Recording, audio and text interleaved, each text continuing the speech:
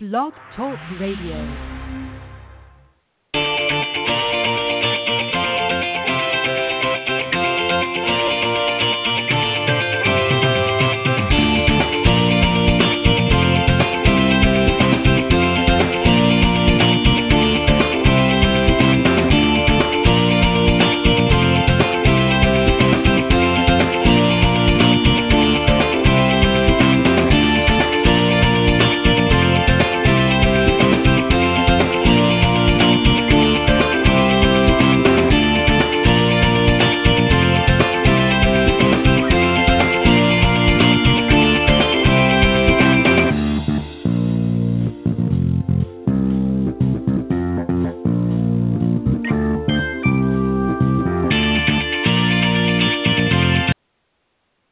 All right, good morning, everybody, and welcome to the Women of Golf Show. I'm Ted Odorico, and right alongside, of course, is Legends Tour player and LPGA professional Cindy Miller, and we are the hosts of the Women of Golf Show. Good morning, Cindy, and welcome. Good morning, Ted. How are you doing this morning? I'm doing great. It's another beautiful day in Buffalo. Yeah, as it is here in Florida. Always a good day down here, but had a little rain yesterday, but we're nice and sunny today. And I'm glad it's up, well up in Buffalo as well. Let me just remind everybody, Cindy, before we get going here, we are live every Tuesday mornings, unless otherwise stated, from 9 to 10 a.m. Eastern time on blogtalkradio.com's Women of Golf. Just go to blogtalkradio.com/Women of Golf. And that will take you to the main page, and you can just you'll see us right there on Tuesday mornings, right at the front and center. But if for some reason you can't join us during the live broadcast, not to worry. They are all auto-recorded, so you can go and listen to them at your leisure. Just go to blogtalkradio.com/Women of Golf and scroll down to the on-demand section, and you'll see us there as well. Also, if you're interested in calling in anytime during the broadcast, you're welcome to do so. We strongly encourage it. You can reach us at area code 347-945-5855. And if you're in the golf industry and you're interested in coming on to the Women of Golf Show and sharing some of your thoughts and views with our audience, you can reach out to Cindy at cindymillergolf.com, or you can reach out to me as well at ted.golftalklive@gmail.com. Got a great show for you this morning. Cindy, we got a great show. We're going to start off with a discussion here in a few moments with or actually an interview, with LPGA professional Legends Tour player Barb Mucha. She's going to be joining us here in a few moments. And then a little bit later on, we're going to have a discussion, you and I, and maybe Barbara will have some time to join us, about handicaps, breaking through that glass ceiling and sort of answering some of the questions as to why they haven't changed much, particularly over the last 20 years or so. A lot of people are still struggling with their handicaps, not being able to bring them down very much, but we're going to see if we can maybe shed some light a little bit on that a little bit later on this morning. But lots of great stuff. Cindy, I know we talked last week, you've been busy playing in some different events. Maybe just do a quick recap of some of the events you've been playing in. Well, I was invited to participate in the Wendy's Charity Classic at Jackson Country Club in Jackson, Michigan, where we raised money for the Dave Thomas Adoption Foundation, and then went to the French Lick Resort to play in the Legends Tour Open Championship, and then to Reunion Resort in Orlando, Florida, where I played in the LPGA National Teaching and Club Professional Championship, and then to Boston for the BJ's Charity Classic, which raises money for their BJ's Foundation, which most of the money all goes to kids. And then last week, I had the pleasure of going to Orlando to film what is going to be my online course called the Learn to Hit It course. And I'm going to be selling the Learn to Hit It kit, where you can learn to hit it anywhere, in your backyard, in your living room, your front porch, or your hotel room. Wow, very, very good. So you were down in Orlando shooting that? I was. So soon to be available, hopefully by the end of October. Okay, very good. Very good. Well, we'll certainly update as Cindy, as you let us know, we'll update that and make everybody aware here on the program as well for those that want to reach out and learn how to hit it. And, we could all use a little help with our game. And that's one of the reasons why I wanted to talk a little bit about handicaps a little bit later on in the program because, there's a lot of people there and there really is no one rhyme or reason, but it's sort of a culmination of things. It's a little bit of people are struggling, having difficulty learning for some of the beginners out there, and even some of the seasoned veterans that have been playing this game for a little while. And I'm certainly not talking about the professionals, but some of the folks out there that maybe been playing for 20, 30 years, that are still struggling. We're going to talk about some of the reasons possibly why that may still be happening. But so let me just read, because I know she's got a lot of information here, and I want to read quite a bit of it out. So while we're waiting for Barb, let me just tell the folks a little bit about Barb Mucha before she comes on, and then we'll get right into the discussion when I see her light up here. She's an LPGA professional and Legends Tour player, as I mentioned. She started playing at the age of 9, where she grew up in Parma Heights, Ohio, just outside of Cleveland. Played for Michigan State, where while she was a student there, she won 2 collegiate events and was named Honorable All-American in 1984. She played on what was then the Futures Tour, now the Symetra Tour, where she won 7 times between 85 and 86. That's quite an accomplishment. And then qualified for the LPGA Tour in 87. Played there for about 20 years, winning 5 times between 90 and 98, with her first and last events being in playoffs. Always exciting to be in a playoff. She's played in 15 U.S. Women Opens, where her best finish was tied for 17th. Her career low is 62. That's a phenomenal score. Currently, as I mentioned, plays on the Legends Tour, where she has 1 win under her belt, and lots of great things. She also teaches at the Grand Cypress Resort in Orlando, Florida, where she is an instructor at the Golf Channel Academy and resides now, of course, in Orlando. And one of her things to do, I guess, is to be a mentor to aspiring young players on the Symetra Tour, as well as collegiate players and, of course, amateurs. We're going to talk to her a little bit about that when she comes on. Some other fun facts, Cindy. She was inducted into the Greater Cleveland Sports Hall of Fame in 2011. And this one really stood out to me. I don't know if you had a chance to see this or not, but she has 17 hole-in-ones. I saw that. I'm like, yikes. Alan has 15. I thought that was a lot. She's got a lot. I'm only working on number 3, so I got a long ways to go. But that was incredible. That's incredible. 17 hole-in-ones. That's a phenomenal.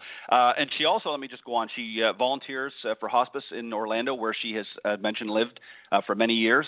And she also works at her Orlando Trader Joe's when she's not on the golf course. And of course, enjoys all kinds of other outdoor activities and volunteering her time and with various organizations, and of course sharing her faith and positive attitude with everyone that she meets. So lots of great history there, and I can't get over the 17 hole-in-ones. I mean, that's incredible. I don't think people really appreciate how difficult that is. Absolutely, it really, really is amazing, to be honest with you. Yeah, not a lot of people can boast about that many. As I said, I've got 2 under my belt and working on number 3. And believe me, it gets harder the older you get. So, but it's just it just goes to show you that she obviously and we got to be honest too. I mean, obviously there's a lot of skill involved in playing at that level on the tour, but there's also a lot of luck involved as well. But 17.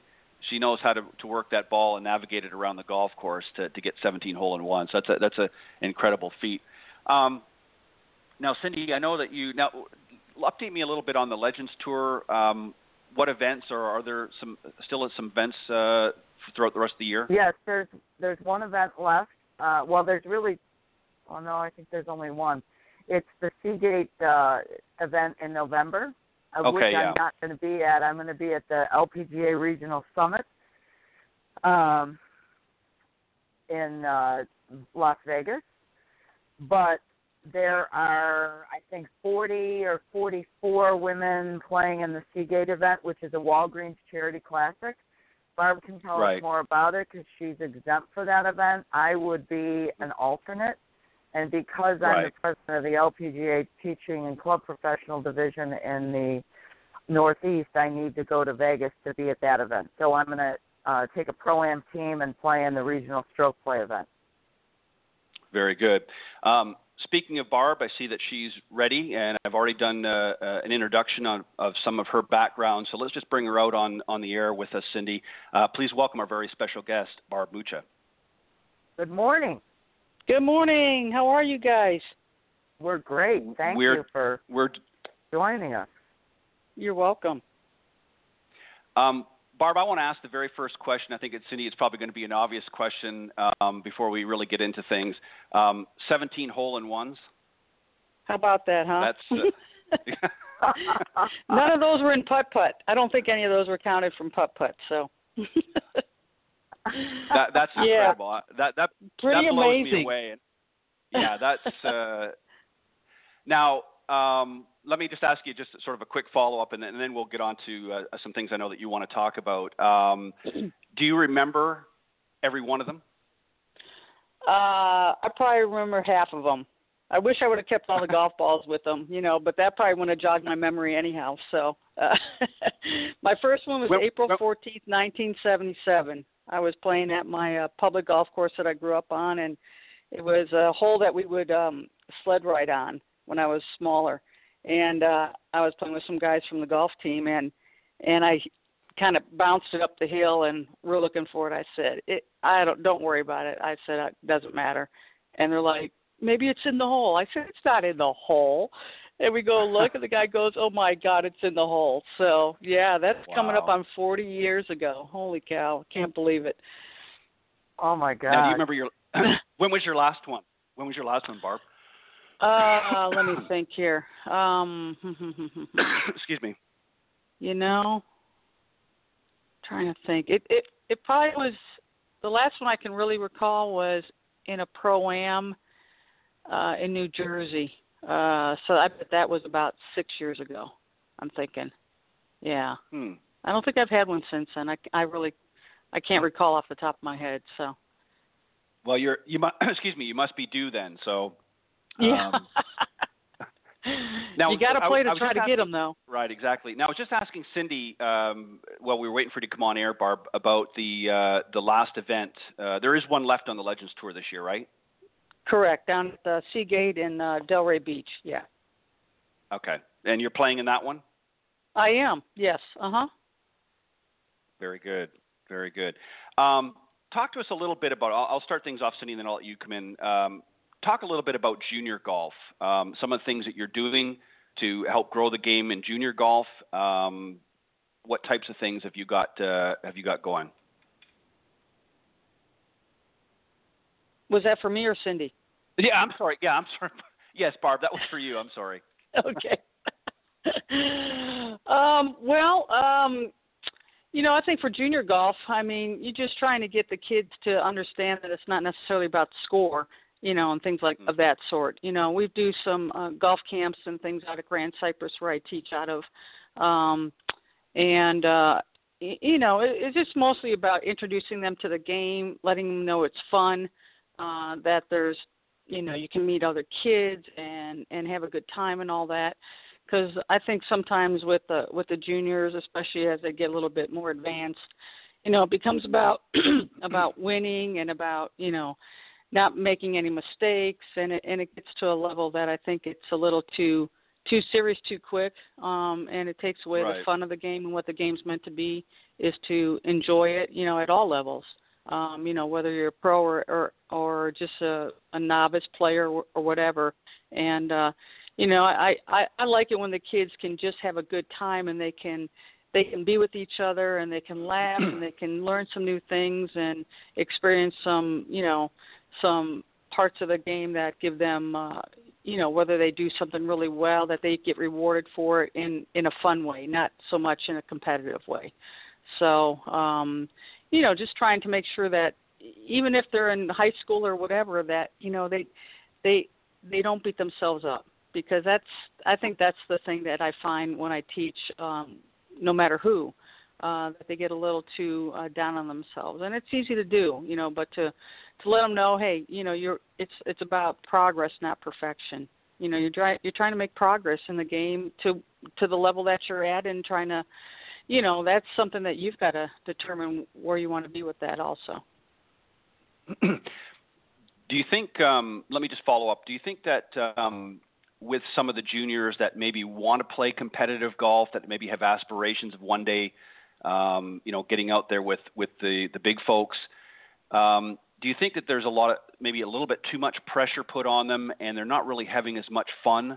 And I mean, obviously, when you're playing, you want to have fun as well. That's really the goal, is to have fun while you're out there. But do you think there's maybe too much pressure being put on some of these young up-and-coming players? I think so. There's so many good young players now that have a lot of talent, and that, their parents are putting, their heart and soul into them getting to that next level, and I don't think there's anything wrong with that, but there comes a time, I think, when if you cross that line, then if it doesn't happen, it's so negative and so defeating, and it puts a bad taste in not only the kid's mouth, but the parents that spend all this money on things of that sort. And, I think with the game of golf, you just never know what's going to happen. You go out there and give it your very best, and you try not to let the results dictate really what the game is all about, which is, that's really, really hard to do. But if you can learn that, and you can kind of institute that at a early age, and talk to the parents about that too, the parents have got to be willing to listen with that too. So, I see more of the non-fun type of games being played for the younger juniors that are pretty good players, and I think you got to have that part of the element too involved for sure. Yeah, I agree. And Cindy, I know you've taught many, many juniors out there, and you've seen it really from both sides of it. You've seen some out there that just want to play for recreation, then you've seen some that want to be competitive. Cindy, maybe share some thoughts on how you handle maybe a little more aggressive parenting than is necessary. How do you deal with a situation like that when you're working with a junior? Well, you know what? It's so difficult. And Barb, all three of us have been around for a while, and I can tell you that, Alan and I have taught golf in Buffalo for 30 years on purpose, every day, every year for 30 years. And not one of our students has gone on to be the number one player in the world. So the two best students we had were our son and a girl named Renee Sobleski, who played golf at Vanderbilt University on a D1 scholarship. And we've had numerous students play golf in college at D1, D2, D3. Renee played on the Vanderbilt team with Marina Alex, and Marina went on, and she's on the LPGA Tour right now. And Renee just didn't want to play on tour and probably wasn't good enough. And our son tried to play on tour, shot 5 under par at Q School, and said, "Mom, I played awesome, and I didn't make it. I'm not good enough."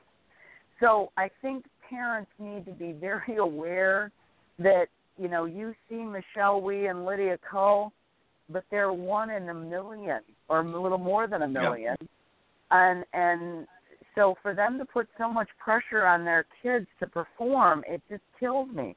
I teach a young little girl who just turned 9, whose dad's like, "All right, this weekend your goal is to do this." And I'm like, let's just let her have some fun. And she shot 50 for 9 holes in a U.S. Kids tournament, and another little girl I teach has shot 30. Wow. Well, that little girl that shot 30 in the U.S. Kids golf tournament is now a problem child. And I kind of fired them as students, and I just feel really bad about what's on the horizon for that little girl, because the parents are creating a monster. Yeah. And you can't, you want to say, guys, it's not that important. Let them develop. It's progress, not perfection. I'm going to steal your line, Barb. That's all right. Holy cow. So I just, again, you need to know, Alan had a dad that was like that, the pushy father, who was a control freak, and Alan's Mr. Shy, quiet, wants to sit in the corner and just hit balls by himself and enjoys hitting great shots and doesn't really care what he shoots. I'm like, no, we got a bottom line, you know. So you really need to know the style of the person and the personality and the behavior. You know, again, it's just so important, and I'm so passionate about it. So give us your thoughts, Barb. What do you think? You know, I'm with you. You know, it's almost like you need to get the kids away from the parents and talk to them by themselves to kind of get an idea of where, you know, do they really want to do this, or is it because they've got to do it or whatever, you know.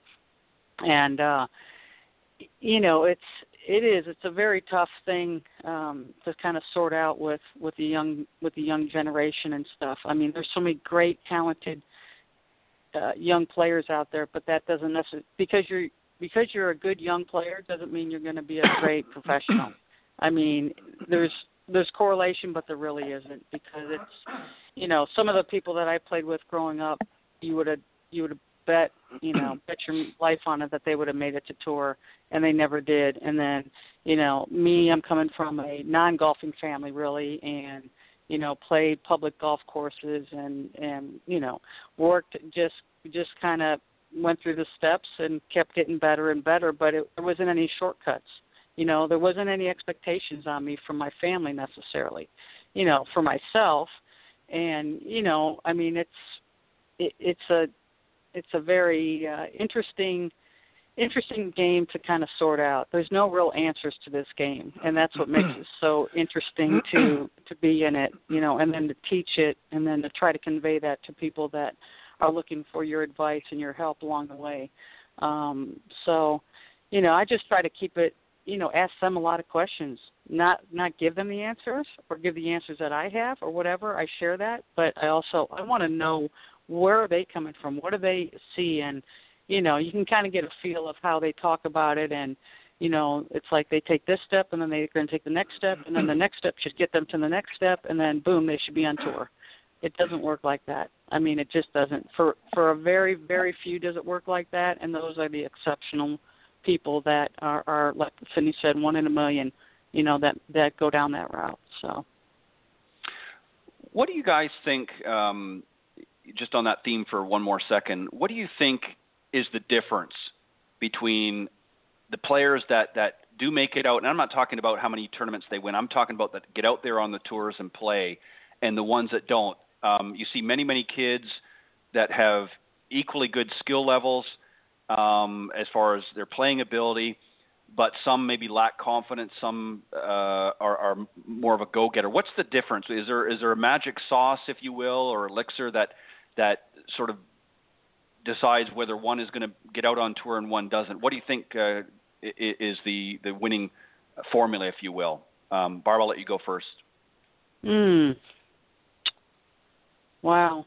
If we had that, we could bottle that, I think, right, Cindy? Absolutely. Yeah. Well, let me clarify. Go ahead.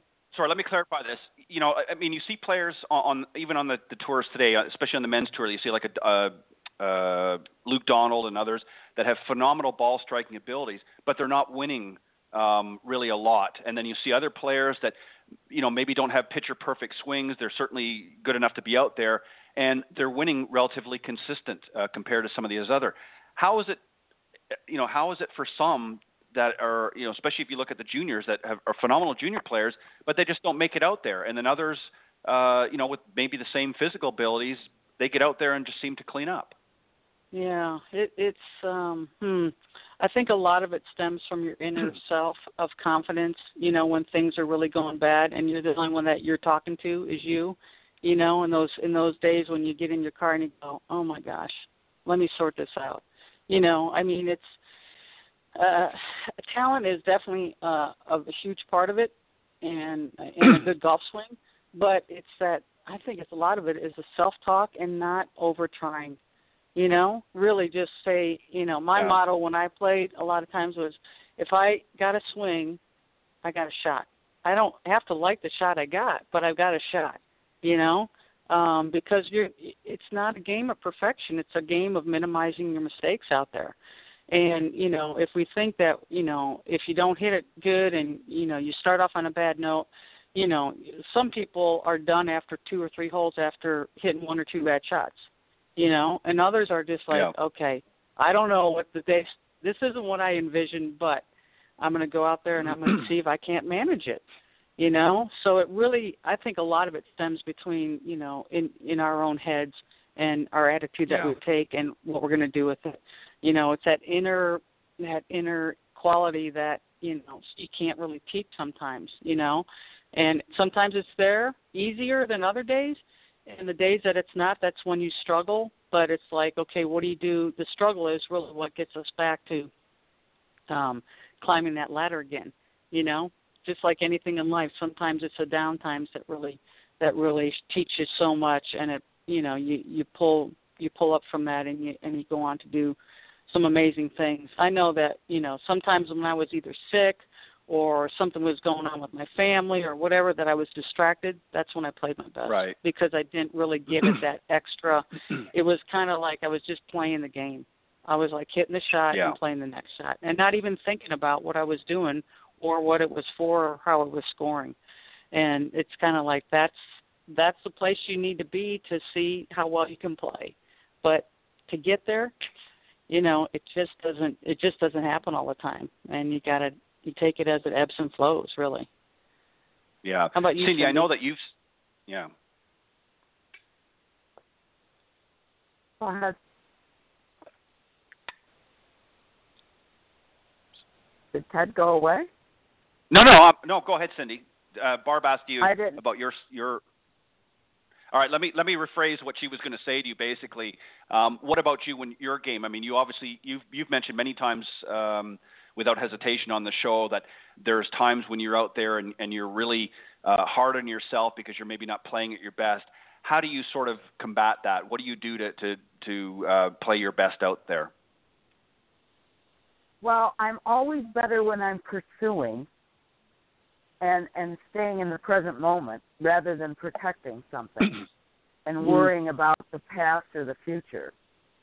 Barb, I think that, and I have not had the playing career that Barb has had. Barb is amazing. And so I'm more interested in finding out about how she stays in the present moment, believes in her own game. I don't believe she puts any added pressure on herself. And I might be putting words in your mouth, but I would like to know, how have you lasted so long? Like you said, your first hole-in-one was 40 years ago. Mm-hmm. How often do you practice? Do you even hit balls? Not much anymore.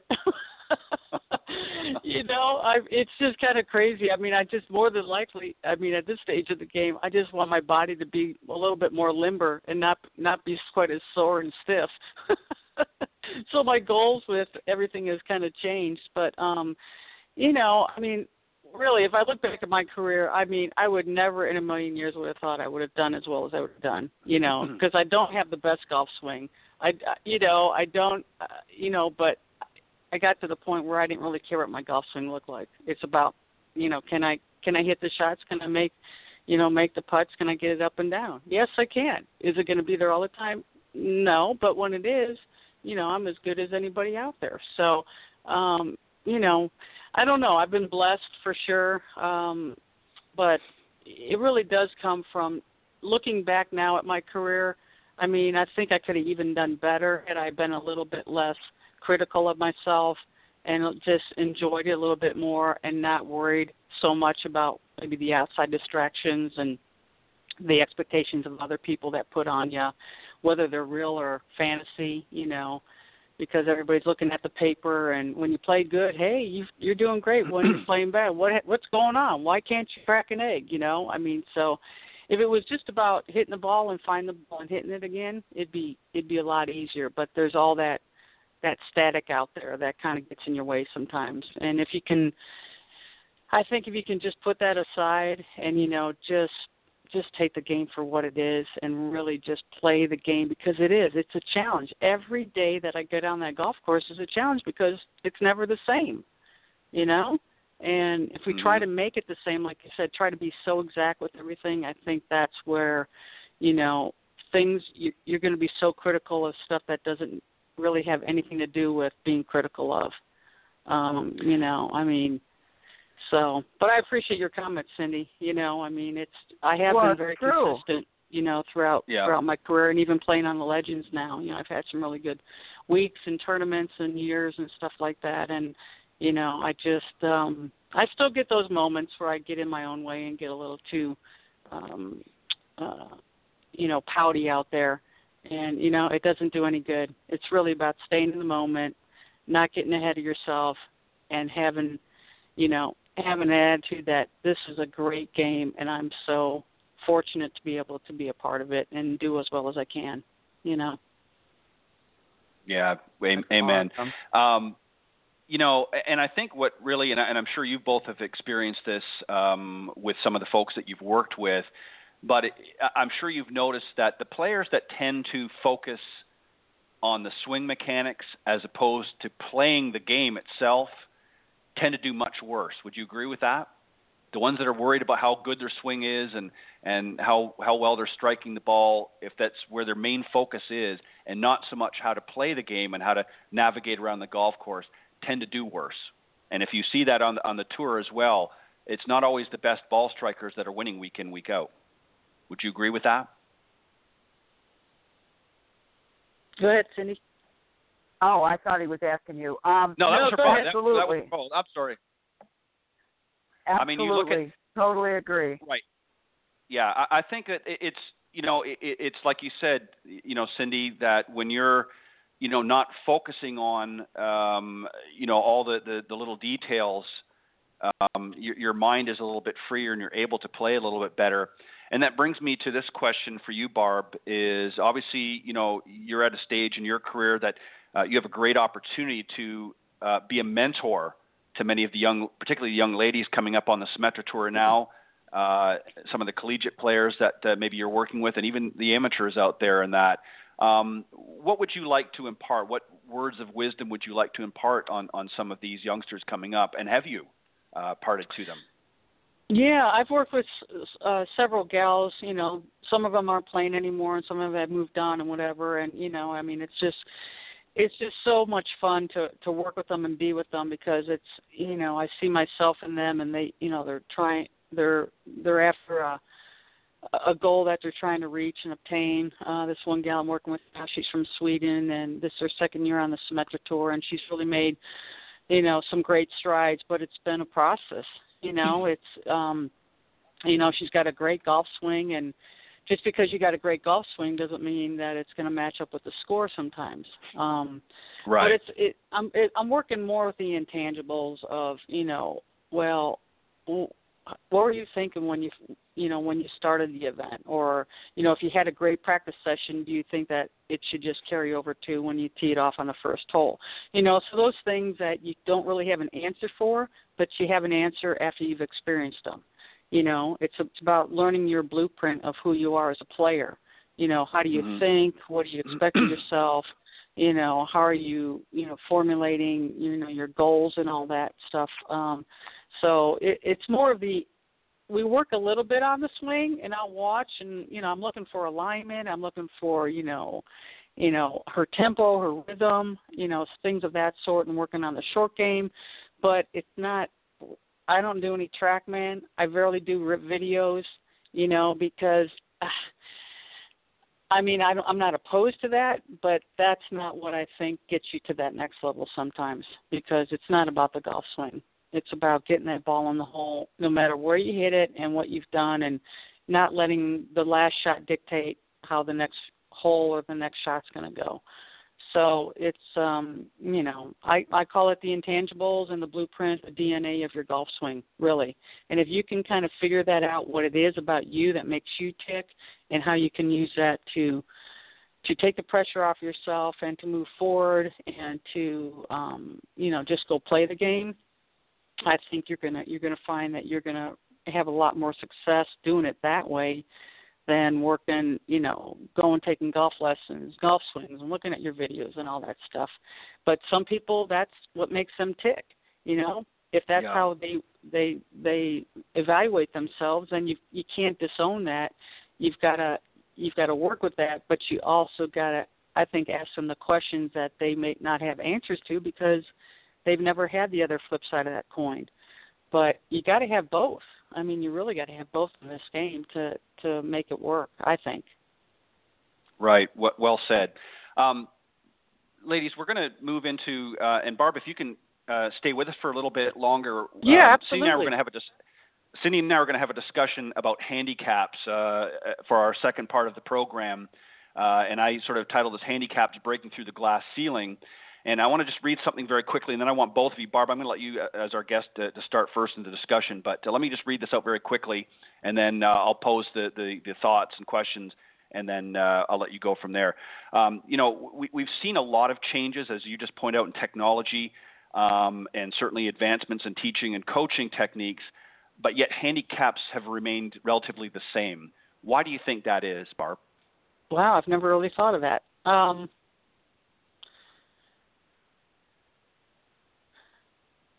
It's a tough question. Well, let me throw some variables. Yeah, let me throw some variables in here, and just to make it a little bit easier, because there really is no one answer. I think there's a couple of things, and then I'll get each of you to give your thoughts on why you agree or disagree with this. I think there's a couple of things. I think technology. I agree with you, Barb. I think technology is great. I think there's a place for it, but I think there are some in the industry that have gone too far in that direction, to the point where they're not really assessing the students with their own abilities. They're using equipment. They're hooking them up, much like an MRI, and diagnosing everything that way. And it certainly is a great tool for the coach, but I don't think the student necessarily has to be as involved in the analysis of it through that process. As far as the teaching and coaching, I think there's a lot of great techniques out there. I think there's a lot of great teachers and coaches out there. But again, I think some of them may be too wrapped up in the technology. But I think part of the reason that, golfers are just not making much of a sliding that needle, if you will, is for two reasons. First off, there's a time element. People don't have as much time to commit to the game anymore, and when they do, they're not committing in the most effective ways. In other words, they're not putting proper, their practice sessions are not with a purpose. They're just out there raking and hitting balls. Your thoughts from that perspective, Barb, and then Cindy, I want you to also comment. Okay. Yeah, I think, with the technology part, I think it is, there's so many things that you can get your hands on and see the numbers and look at all the statistics and all that stuff. And, that doesn't make the ball go in the hole. Mm-hmm. As far as the second point that you made, I just went blank here. With the time element. I mean, a lot of with the time element, folks out there just don't have time. I mean, families are busy. Some have second jobs now, to make ends meet. So they don't have the same level of commitment that maybe golfers did 20, 30 years ago. So I think that's one of the issues. And I think also practicing with the purpose. A lot of folks out there are not practicing maybe effectively. So what are some tips, if you will, that you could give some of the listeners out there, and how they could be a little bit more effective with their practice time that will hopefully transition out in the golf course? Yeah. Well, I think you got to look at all parts of the game. Just warming up for one thing is a key. A lot of people just get to the golf course and play. If they could, just have 20 minutes to hit a few balls, to maybe chip a couple and hit some putts, not necessarily maybe to the hole, but the putt to like the edge of the green, just to get to work on the speed of what the greens are like. I think those help. And then really, a lot of people play the wrong tees. I don't think right. I think that's a big misnomer too, is that, if you're shooting 95, you shouldn't be playing from the back tees or or 6,500. Right. Play that 6,000. I'm like, I don't want to play it over 6,100 anymore. I don't want to do it because I don't hit it as far as I used to. Can I play it back there? Yeah, but what's the point? Right. It's like, I think that's where some handicaps get really, they're, it's hard to get lower with your handicap because you're playing it too far back, or even for the people that have a good golf game, move it up, and play from the tees that where you can enjoy hitting shorter irons in and maybe reaching a par 5 and 2 and stuff like that. So, because I think a lot of people too maybe don't belong to clubs anymore. They play at different places too. So that messes with the handicap a little bit also too, because it's a different venue. So I would say just try to make it more fun. Just enjoy it. I mean, if you're out there for 4 hours and you're miserable and that's the only day you got to go play, I mean, that doesn't make sense to me. Right. Now, Cindy, you have sort of the best of both worlds. I know that you use some of the technology that's out there and have done it very well, but yet you don't let the technology master your teaching abilities. You have in fact, Cindy, you're one of the few that I know that balance it very, very well. How do you do that? How do you know when it's time to tap into that technology that's available to you, and when do you know, okay, I need to back off of that a little bit with this particular student? I think you have to know the student, and you have to realize when are they going to become too left-brained to worry about what their golf swing looks like. I think you need to find out whether they're audio, visual, or kinesthetic and how they learn best, and then you have to speak that language to them. But I totally agree with Barb on the tee markers. And I must tell you, that's why I believe so much in the U.S. Kids Golf concept, because they have these kids play from the appropriate tee markers for their age and how far they hit the ball so that they can learn to shoot under par. And that's one of my beefs about the Legends Tour or the challenges, because there's such a huge discrepancy in age difference for the Legends Tour. I mean, you've got Laura Davies, who probably outdrives me by 60 yards. So really, I don't have a prayer competing with her, because it's like David and Goliath.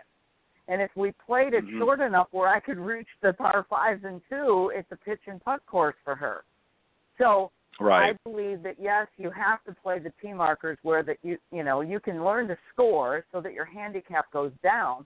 Hence, my girl Lily shot 30 for 9 holes on a par 36 golf course when she was 7 years old. Well, because she hit it really good, and she was able to reach some of the par 4s in 1, just like the PGA Tour players do now. Sometimes they have par 4s that they can reach in 1, and all par 5s in 2. Well, that makes the course really easy, and it's very easy to shoot under par.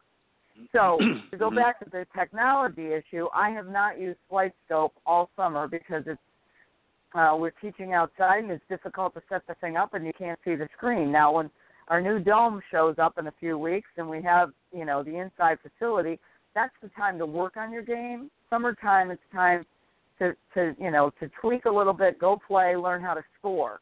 Wintertime is when you really want to work on it in the off season. And that's, my opinion. Right. Barb, let me ask you, how much has course design with some of the modern courses?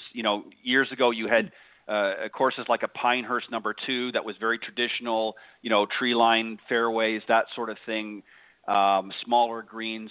How much has some of the course design, the more modern course designs of the last century, if you will, or last decade even, affected handicap? Do you think it has had some effect in a negative way, being maybe too difficult?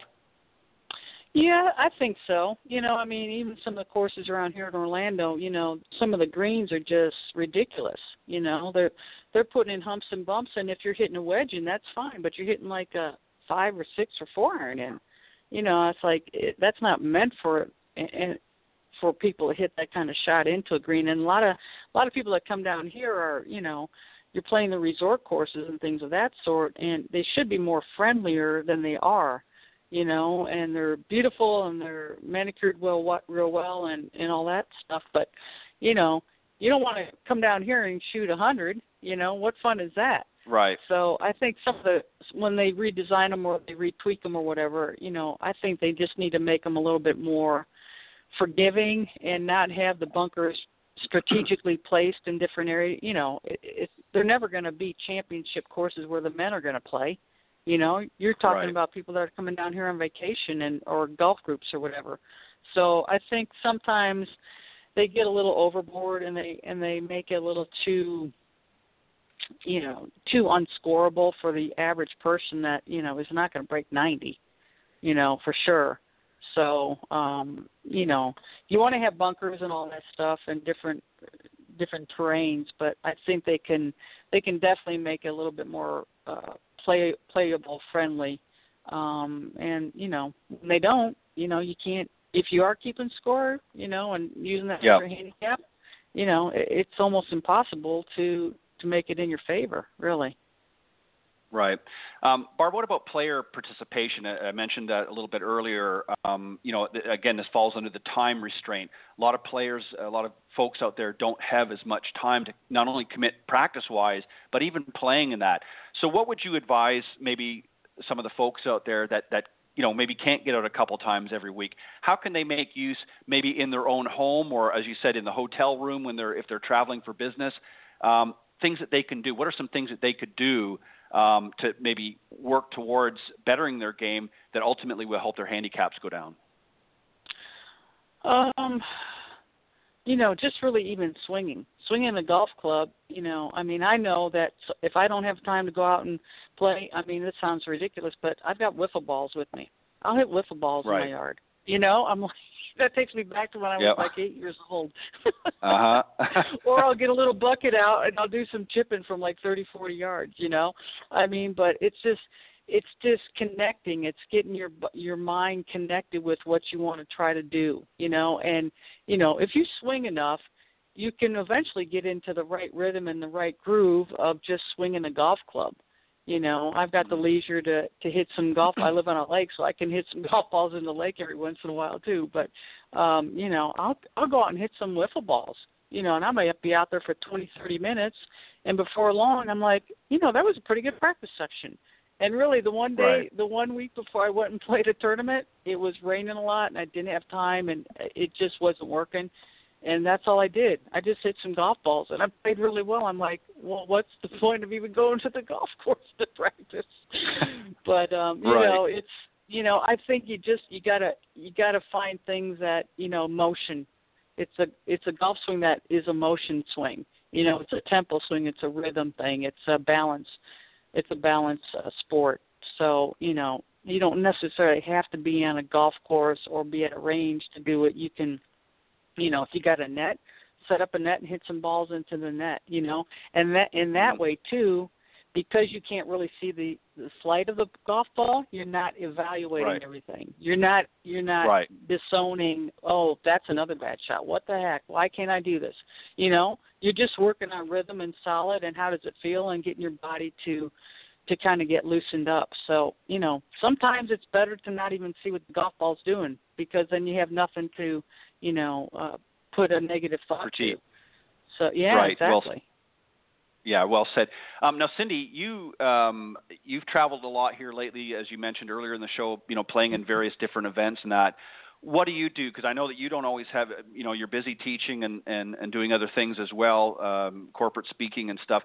What do you do to prepare when you can't get out on the golf course or out in the practice tee? Do you do things in the hotel room to work on your game a little bit, maybe some putting or what have you? Or what are things that you do to help warm up? I do some putting, and I practice in my mind a lot, and I think it's not only stretching and getting your body ready, but I think it's also preparing your mind and knowing, how do I go from thinking to not thinking and visualize and picturing shots and how you're going to play a hole, and it's mentally practicing. Yeah, well said. And, I think a lot of it, Barb, you mentioned, just getting out there and doing something, hitting in the net is a great opportunity because I think you're right. I think a lot of golfers out there, they get out in the practice tee and they're, raking the balls and hitting them out there and they're watching where they go. And the first thing that goes to their mind is, gosh, I just hit a big old slice and maybe the next one they've topped it or something. And now they're not really focusing on their timing and their rhythm and just the free-flowing motion of the swing. They're thinking about the results all the time. And that, transitions right to the first tee. They're thinking, well, gosh, I don't want to do what I just did on the driving range or on the practice tee. out here on the first tee. Yeah. What do you do? What are some of the thought process, if you will, very quickly, if you can, with some of the students that you're working with? How do you transition them from the range to the first tee? What do you put in their minds as they get ready to go out and play their rounds? Well, I think you're using the practice, the range to warm up on. Really, I remember when I was in college, it was I finally got to the point where it didn't really matter how I hit it on the range, because that's not.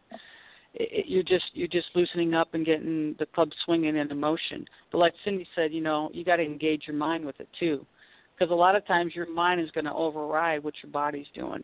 It's weird how that works, but it really does work that way.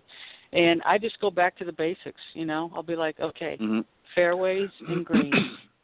I don't care if you hit it left on the fairway or right on the fairway. If you've hit the fairway, don't be so to where you can't miss the target of where you're trying to aim. Sometimes you got to hit certain parts of the fairway, obviously, but keep it simple. Go back to fairways and greens. Fairways and greens. Good balance, good rhythm. Make a good decision on your clubs. Don't try to force it. Stay in the present. Be relaxed. All those things that I'm not talking about. Where's your club at the top of the swing? Are your hands cupped? Are they open or whatever? I don't really care. If you can hit fairways and greens, you're probably going to score pretty well. And that doesn't even mean you got to hit it close to the pin. It's almost like let the momentum of the game evolve as you go out there and play. How many times do you hit it perfectly and you hit it close and you don't make anything? And now you're going, what the heck? I'm hitting it 10 feet and I can't even make a 10-footer for the first 5 holes. So this game is so unpredictable every time you tee it up that, that's what makes it a great game, is that if we knew what we were going to do and how the story was going to be written, then none of us would have the opportunity to walk this journey. But we all keep walking the journey because we don't know what's around the corner, which makes it fascinating, I think. Right, I agree. Absolutely. I've watched players, get on a par 5 and 2 and walk away with a bogey, just because they figure that, or they've got it locked in, and they missed that eagle putt, and the next thing you know, they're coming back from 12 feet on a birdie putt, and it just back and forth. The next they're walking off with a 6, and they scratch their head. And yet on the same token, I've seen other players scratching and digging, and they'll walk away with a par, or sometimes even a birdie on a par 5. And you'd think there's no way in heck they could have just made that, but somehow they managed to put it together. It's because they're not thinking, about every little shot. And I go back to what I said earlier too, is practicing with a purpose. I think when you do have opportunities to practice, whether it's on the practice tee or whether it's in your hotel room or out in the backyard hitting some wiffle balls, there has to be a purpose to it. And I think that if you're just going out there and just kind of going through the motions and not really sort of formulating some sort of a focus or purpose to your practice sessions, then you're not going to get any benefit from it. Best and worst part of your game, Barb. What do you think over the years has been your strongest part of your game, and what has given you the most difficulties? Probably the best part of my game is I'm pretty straight. I don't hit it offline too often. My drive's usually pretty much, in the fairway almost all the time. That, as well as my short game, around the greens, I tend to hit, figure out a way to get the ball to where I can at least have a chance to make an up and down. Worst part of my game probably would be my longer irons, which now that you get hybrids, that makes it a lot easier. Right. But the long irons and probably like a 3-wood, off the fairway, probably hitting those really, tough, tight lies with a wood off a fairway. Mm-hmm. I think those probably weren't the best part of my game. But that's not where you're going to score a lot of times either. Those are the shots that if you hit a great one, that's when you can make an eagle or a great birdie, something like that. So it wasn't that important in the game, I don't think. But if I was better at that, I might have had some more opportunities to maybe hit some par 5s and 2 or whatever. So, but it's that's just a small variable in the game for me right now. So. Well, from what I can see, Barb, you've had a pretty awesome career and thus far, and continue on in your journey. Where can the folks, if they want to learn more about you or reach out to you, where can they do so? Well, they can go to the Grand Cypress Golf Academy, the Golf Channel Academy. They can get a hold of me through that. I don't really have a website set up or anything like that for individual lessons, so it's mostly like word of mouth.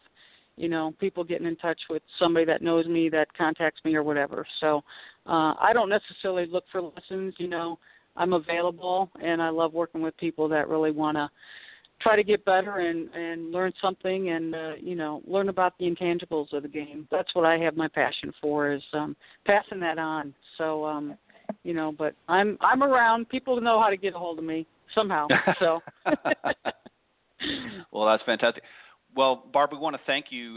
Cindy and I want to thank you very much for joining us this morning on the Women of Golf. We appreciate some interesting discussion, and let's see if we can get hole in one, number 18, maybe this year. Number 18, yeah. I'm behind a couple of friends of mine that have like 20-some. I'm like, oh my gosh, I'm never going to catch you. So, but every day, you know, you don't have that opportunity unless you play. So that means I probably got to play a little bit more if I'm looking to get another hole in one. So. That's right. Well, good luck with that, and keep doing the great work that you're doing. And thank you again for joining us. And we'd love to have you come back again and join us sometime. You're very welcome. I appreciate it. I've had a great time. Thanks so much. All right. Thank you Barb. so much, Barb. All right. You're welcome, Cindy. We'll see you. Not in Delray, but we'll be in touch. Down the road. You got it. Okay, gal. All right. All right. Have a great day, Barb. Bye-bye. Thanks. You too. Bye-bye. All right, that was a very special guest, LPGA professional Legends Tour player Barb Mucha, chiming in on a little bit about handicaps and just about this great game that we all love and enjoy playing so much. Cindy, any closing thoughts for this week that you'd like to share? What have you got coming up in the next few weeks as far as tournaments or anything? I know you've got this great program that's going to be coming out here short. You're going to keep us posted on that so we can share it with the audience. But any other things that you got working on here in the next couple of weeks? No, I don't. But you know what? I think that Barb hit the nail on the head when she said play the tees that are appropriate for how far you hit it. And it doesn't matter how old you are, play the correct tees. It'll make the game a lot more enjoyable and a lot more fun. Yep, you're exactly right. Well said. Great way to end the segment. Thank you as always, Cindy. Some great conversation. I enjoyed having Barb on and always enjoy working with you on the show. So thank you, everybody, for tuning in this morning to the Women of Golf. We certainly do have a great amount of pleasure and enjoyment of bringing some great guests and some great discussion and conversation to the program each and every week. And we look forward to you joining us next time here in the Women of Golf. God bless everybody and have a great week. Thanks, Cindy. Thanks, Ted. Have a great week. Yeah, you too. Bye-bye. Bye.